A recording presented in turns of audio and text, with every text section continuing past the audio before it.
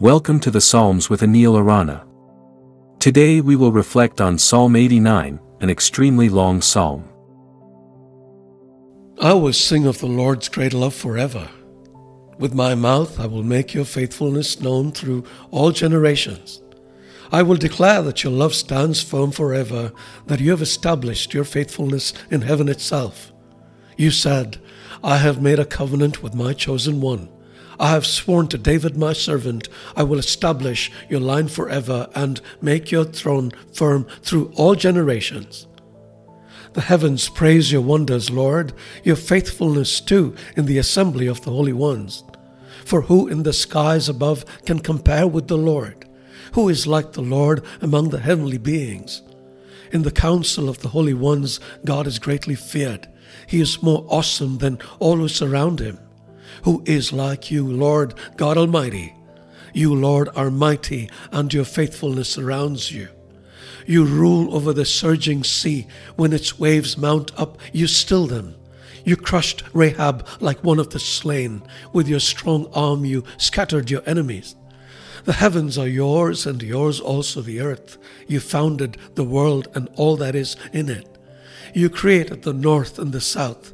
Tabor and Hermon sing for joy at your name.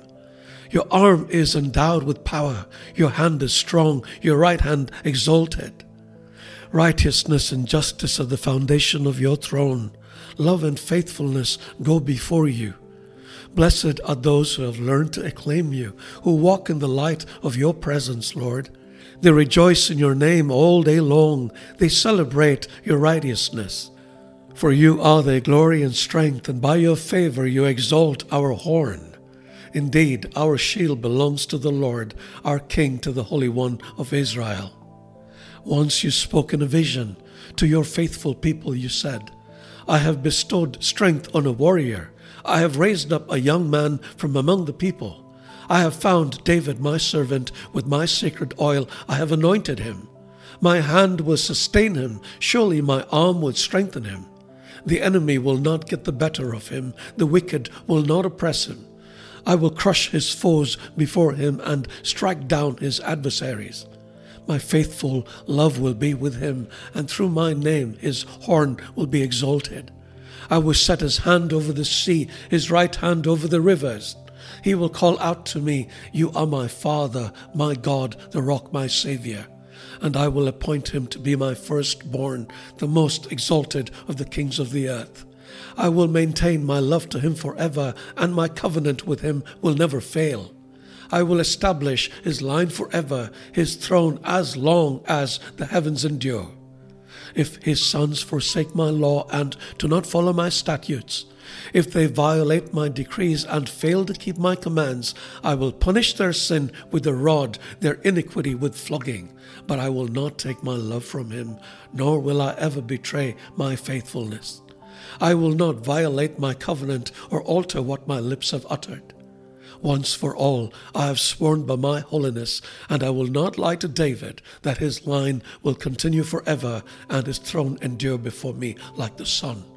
It will be established forever like the moon, the faithful witness in the sky.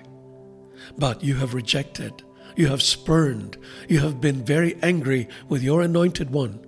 You have renounced the covenant with your servant, and have defiled his crown in the dust. You have broken through all his walls and reduced his strongholds to ruins. All who pass by have plundered him. He has become the scorn of his neighbors. You have exalted the right hand of his foes. You have made all his enemies rejoice. Indeed, you have turned back the edge of his sword and have not supported him in battle. You have put an end to his splendor and cast his throne to the ground. You have cut short the days of his youth. You have covered him with a mantle of shame. How long, Lord, will you hide yourself forever? How long will your wrath burn like fire? Remember how fleeting is my life. For what futility you have created all humanity. Who can live and not see death, or who can escape the power of the grave? Lord, where is your former great love, which in your faithfulness you swore to David? Remember, Lord, how your servant has been mocked, how I bear in my heart the taunts of all the nations, the taunts with which your enemies, Lord, have mocked, with which they have mocked every step of your anointed one. Praise be to the Lord forever. Amen and amen.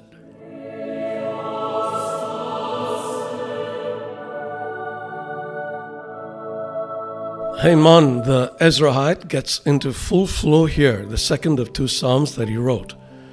In this psalm, Haman invites us to reflect on the faithfulness of God and his unwavering love that endures through all generations.